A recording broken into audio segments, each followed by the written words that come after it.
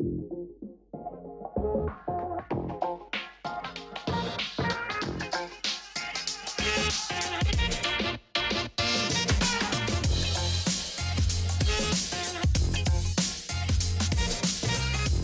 everyone. This is your host, Akil Jabbar, and welcome back to another episode of SaaS District.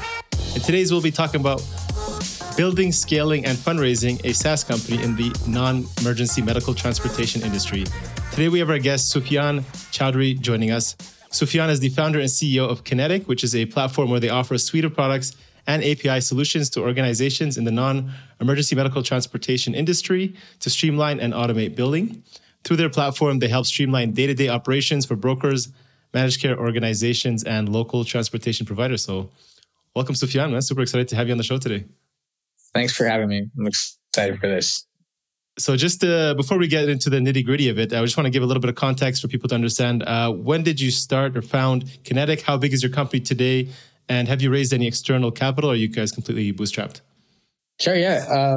I started the company about 6 years ago. I have two other co-founders. I did this for the first 6 months, then we found a couple of co-founders to build this thing out.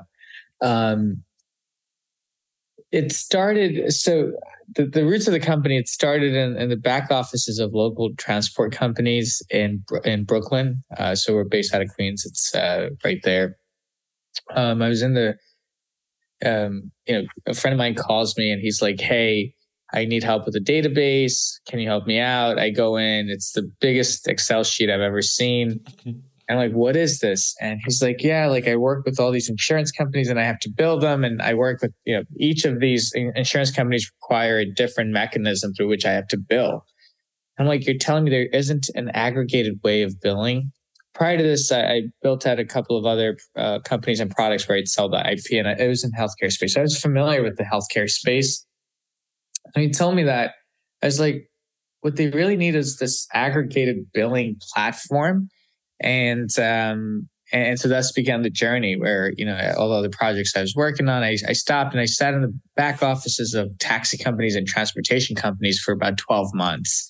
And we built out the first revenue cycle management platform for this non-emergency medical transportation industry. A couple of things. Revenue cycle management platform, RCM, abbreviated way of saying it. It's how, if you're working with insurance companies, health insurance companies, you use an RCM to manage the claim cycle because it's very complicated and convoluted. You need technology like this. And this just happened to be that, this industry did not have an aggregated billing platform or an RCM product.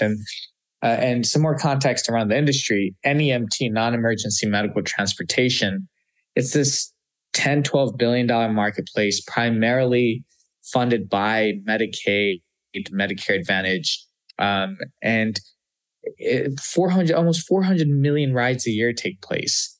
That's fully subsidized by insurance companies. And then there are 20,000 local transport companies. So you see these ambulettes going around. There are about 20,000 transportation companies, hundreds of thousands of vehicles throughout the country that do this. And it's dialysis center that they're going to, or mental health clinic visits that patients need, or it's pretty crazy. And I didn't even know about this industry until I sat there. And so that's how we started the company. And it evolved, which we'll talk about the evolution of the company, as we go through this. But that's how the company started. We raised $20 million in funding so far. We raised $20 million seed round. We're going for external institutional round of funding. And we're raising about 50 to 60 million. And the company today, we started off with, myself, and then a few months later, a couple of co-founders. Today, we're at about 120 people in the corporate headquarters here. And then obviously through our network, we have our driver network is well over 250,000 drivers that we've established. And I'll talk to you guys about that. Wow. Is those drivers just in the New York area, or are you guys all over the US? Oh, nationwide. Yeah, we're nationwide. Amazing. Product. We're an enterprise solution. So it's not necessarily an end user. We're not direct to consumer. So it's not something that you could just download off the App Store.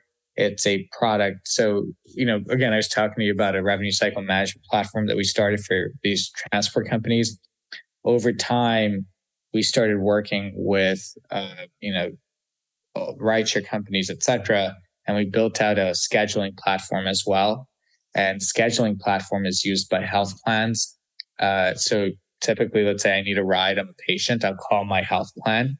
The health plan can use our scheduling platform to schedule directly into whether it's any of the top rideshare companies or, over 3,500 transport companies in our network. They could schedule dynamically. And then when that trip is completed, then we're able to automatically build insurance companies on behalf of the transport companies for the transport providers to get paid. Got it.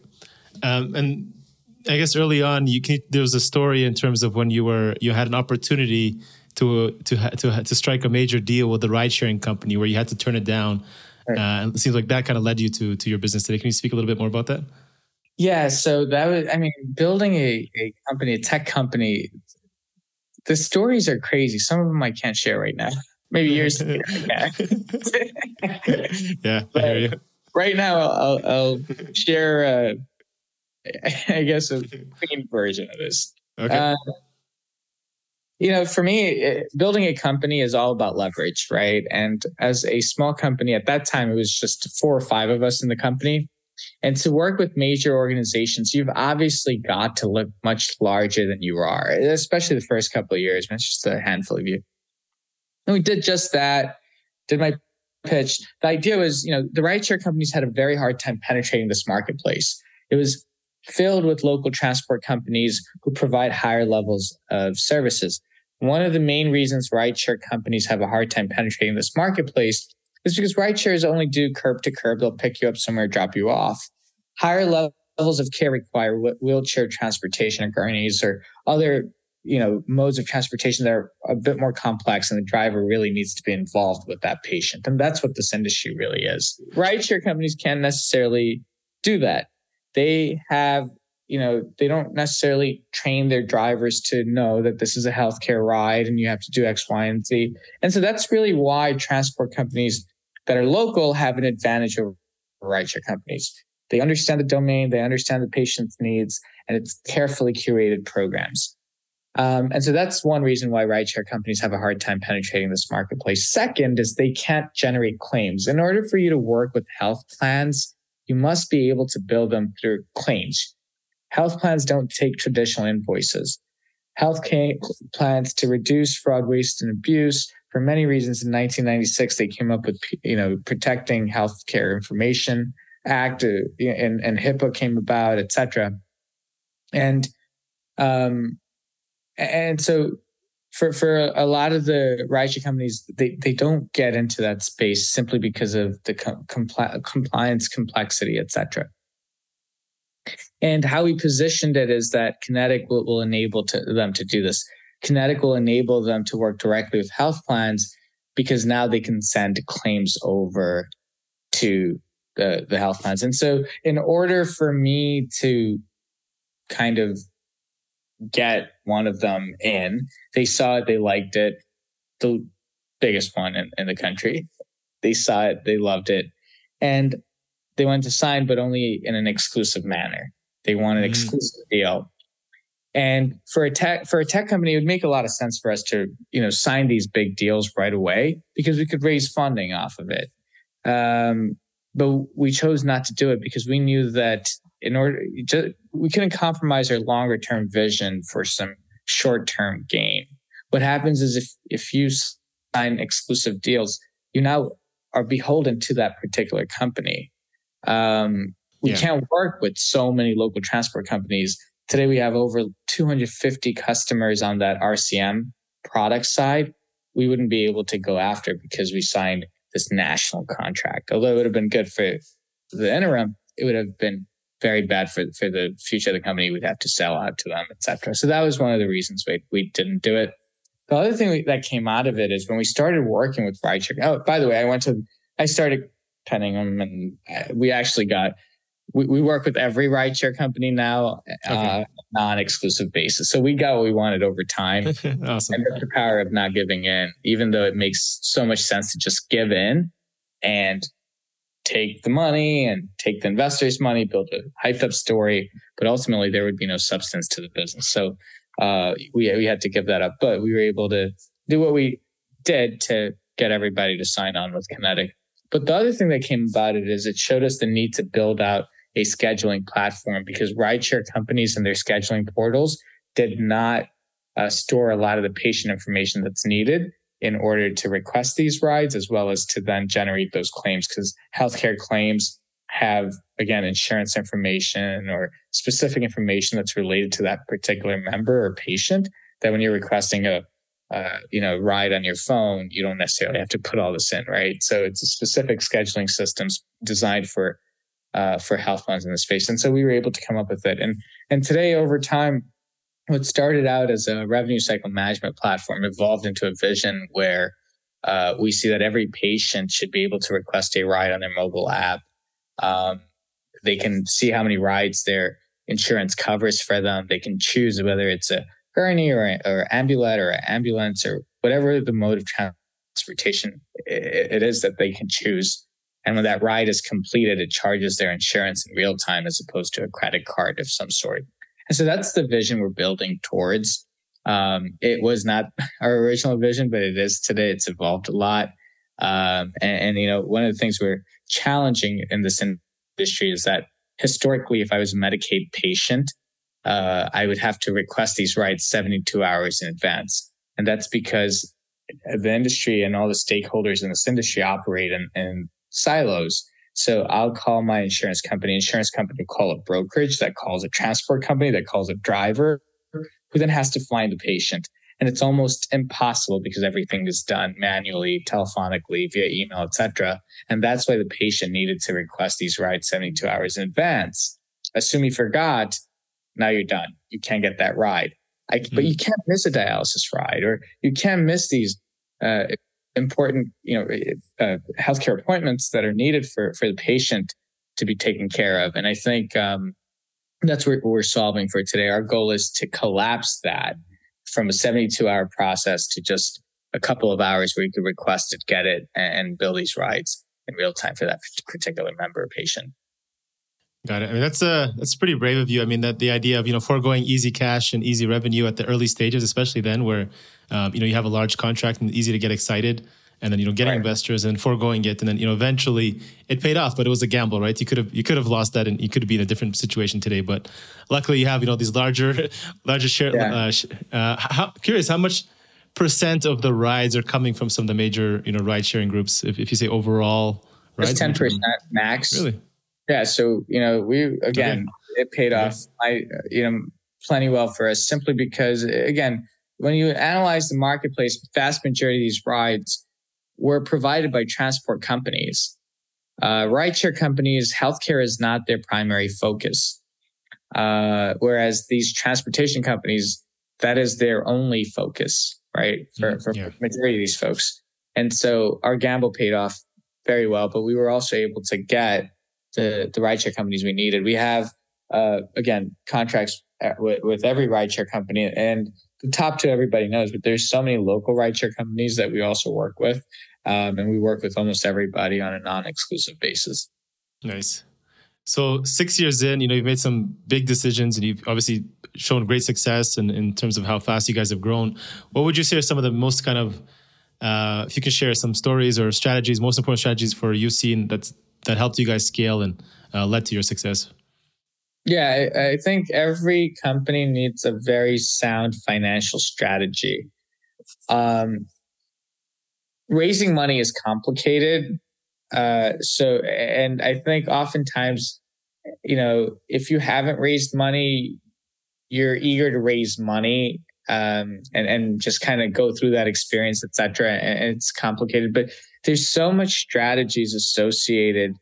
So, in terms of raising the funding, who you raise from, understanding the risk profile of that particular investor, understanding where you are and what you can deliver on a 12-month runway.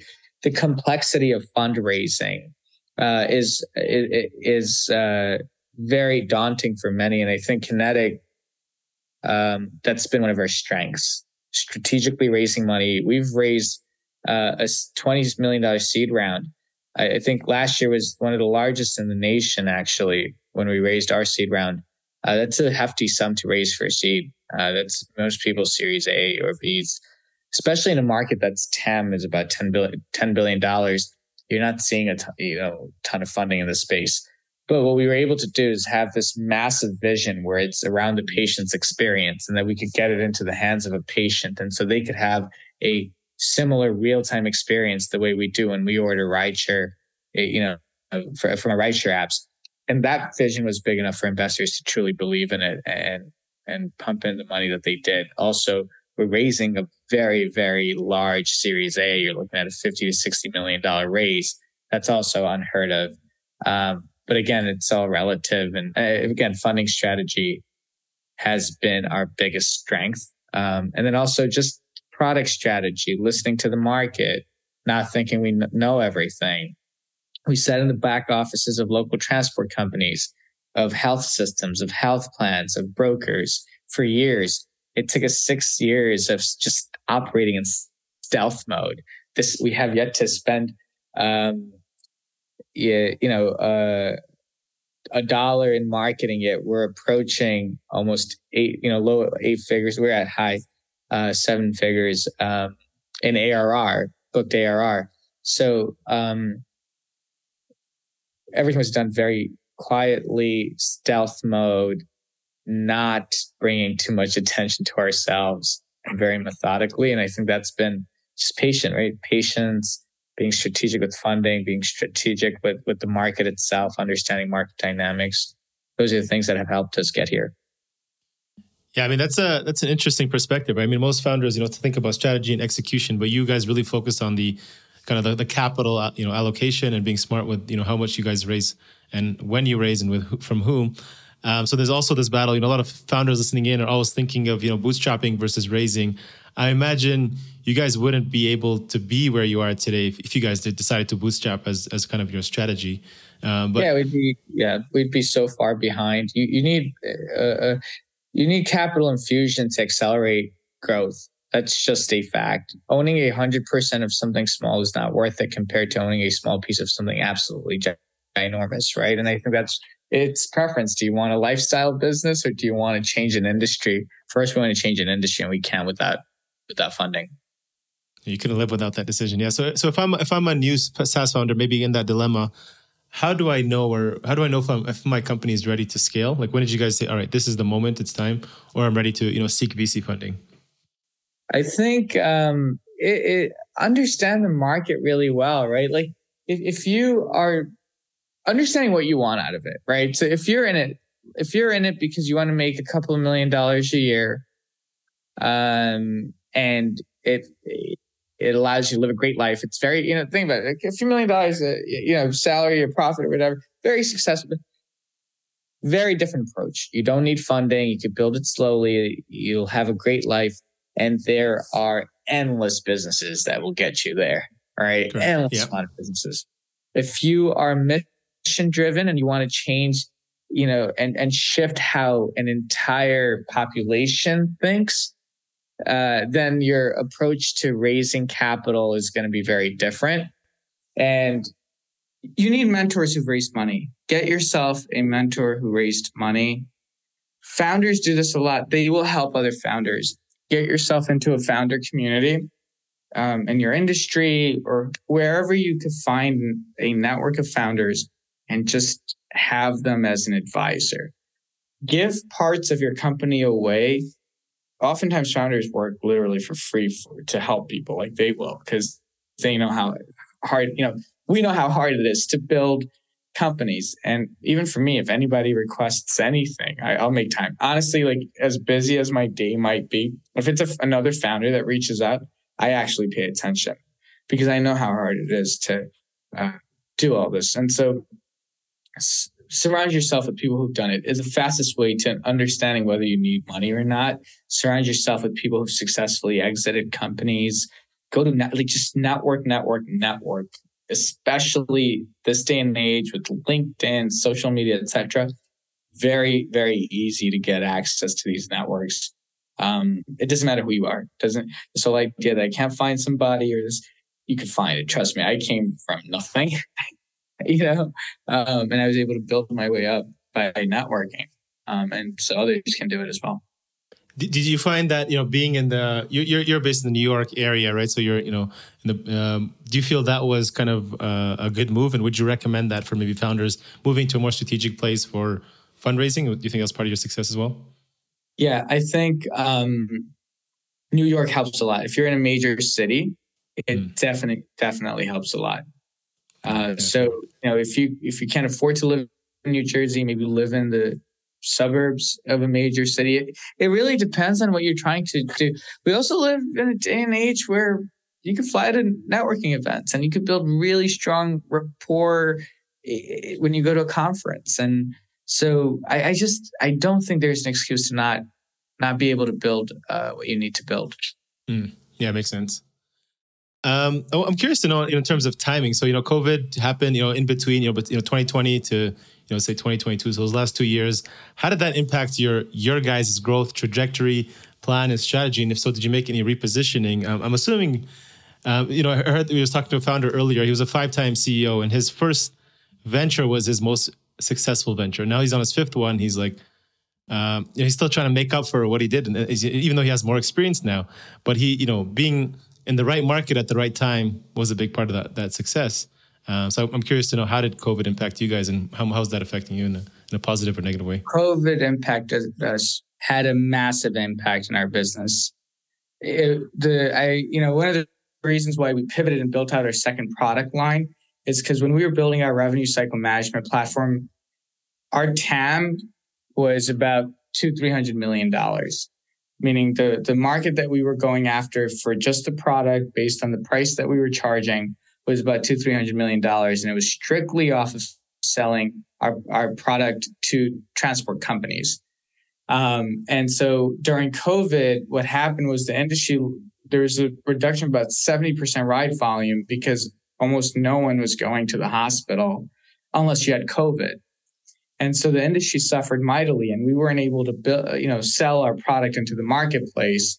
So we raised money to build out additional products at that time, knowing that when the industry volume normalizes, we can then go back to all the customers on the revenue cycle management side. So that was huge for us, strategically pivoting and building out another product line that the industry needed, using that time, because at that time, everybody was scrambling to find something. And for the first time in a market where historically no one worked with one another, everybody was open to partnerships. And we leveraged that to build out our scheduling platform. And by the end of COVID, we were able to survive that, built out another product. And now we have 2 product lines, and now we have a $2-3 billion addressable market because we pivoted and strategically built our products. So again, that was another one of those strategies where raising more money, diluting yourself, but that's okay because the business survived. And now it's a 10x bigger opportunity for us. So again, being very, very strategic with how you raise money, being okay with giving away parts of your company, knowing very well. Yeah, I see that a lot of founders don't do that. A lot of founders have a hard time saying, well, I want this percentage. And forget that. It'll come together. Get a successful exit out your way. Everything else will work its way out. Yeah. It's a lot funner when you can, build the art as, your masterpiece without restraints, right? And then, right. But I guess some founders like that, right? They don't want to give up control, and they just want to be the only person, doing everything, and they're okay with that too. So, well, the thing is, a lot of people think they'll just lose control of their company. That's not true. It depends on how you build your job. If you want a well-funded company, you need to earn the respect of investors. Why should an investor put money into you? That investor is parting ways with their money, right? And so you've got to see the world through their lens. And your job as a founder is to become the very best thing there is. It's to become the very best CEO they can invest in, and work really, really hard to be that, and use that as leverage to say, well, I'm irreplaceable, or look at what I can do. And they can see it. Investors see, they're seasoned. You go towards seasoned investors, they could read you in and out. They've seen a million of you, right? So you need to stand out in that crowd. And so your leverage as a founder needs to be that you're so good at what you do that they want you to have control over it. Because as an investor, if you invest money, they want you to grow their money. They're not there to micromanage you. That's not what they're investing for. Investors only take over companies when the founder has misled them, or the founder has lied, or the founder has misappropriated funds. Other than that, investors don't want to deal with the mess that you're dealing with day to day. They understand the complexities of building a business.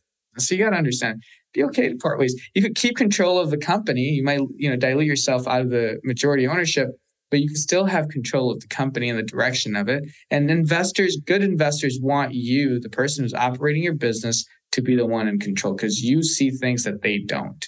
Yeah. And that's why tricky with investors is really important. Yeah. The other side of that I hear is that people just don't want to, have to, that's a responsibility, right? So you give you $10 million, now you have to deploy it and put it to use. Now you have to hire a bunch of people and manage, a big team. You said you have 120 people now. So managing, it comes with its own downsides or, responsibilities that maybe some people are not willing to take on, right? Yeah, exactly. So there's got to be a level of risk tolerance that's involved when somebody's investing, whether it's 1 million, 20 million, 60 million, 100 million, whatever it is, they're trusting you with their money.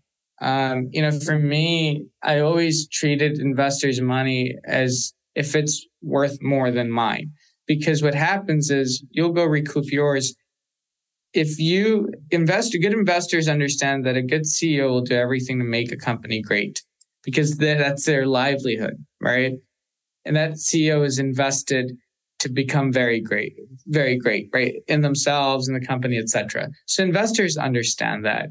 But it comes with a sense of responsibility where for you as a founder, you need to run the business with tremendous integrity, where they trust you, where if you fail, they're okay with it. They know you've given your all.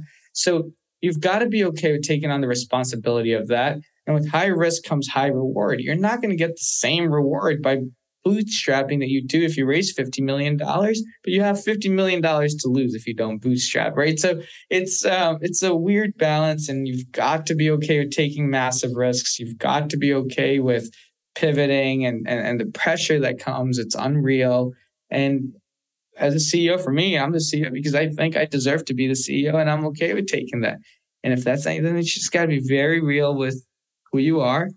You can't, dream of becoming this mega successful person and have a risk tolerance of, I don't even want to say anything because I don't want to hurt anyone's feelings, but you get me. Your risk tolerance has to equate to what your outcomes in life are, right? Simple risk reward balance. Good point. Yeah. I think there's a lot of fear around, the responsibility, the money. So I spoke to a founder the other day and he was saying how, he bootstrapped for about, I think 9 or 10 years. Then finally, he got an offer on the table. He said, okay, he entertained it and he cashed out for, 50 or 60 million of the company. And now he's starting his new company. He's like, no, I'm going to raise money from day one. I'm not even going to bother. Right? It's just like, It's a no brainer. He's like, let them hire the best talent. Like it just did help them do so much more that they were like, why were we not doing this earlier? You're so limited. Like I would never build a company bootstrap. The only way I would build a bootstrapped company is if I want to build like a lifestyle business where I want to make a couple of million a year and I'm okay with it, have a few employees, I don't know, real estate business, like that. But that's just not, I'm not in business to, money is not my biggest motivator to be a tech CEO. For sure. I want to change an industry. I want to be able to bring meaningful change to the lives of people that the technology serves. So, it depends. You got to know who you are as a CEO, and that should drive all your decision making. So last question before we get into the rapid fire questions, Sufian. So you're obviously, pretty embedded in this space. So, you understand kind of the future of, the health industry.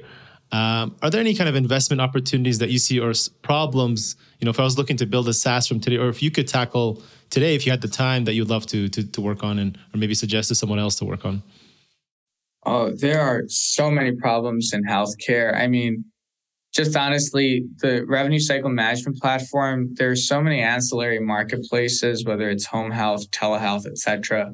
Start building it there. A lot of them don't have really good solutions there. Even scheduling, coordination of patients and what they need, whether there's prior authorization that's really hard to get because everything that needs to be eligible for an insurance to pay for needs to go through this prior authorization process. very complex, very complicated.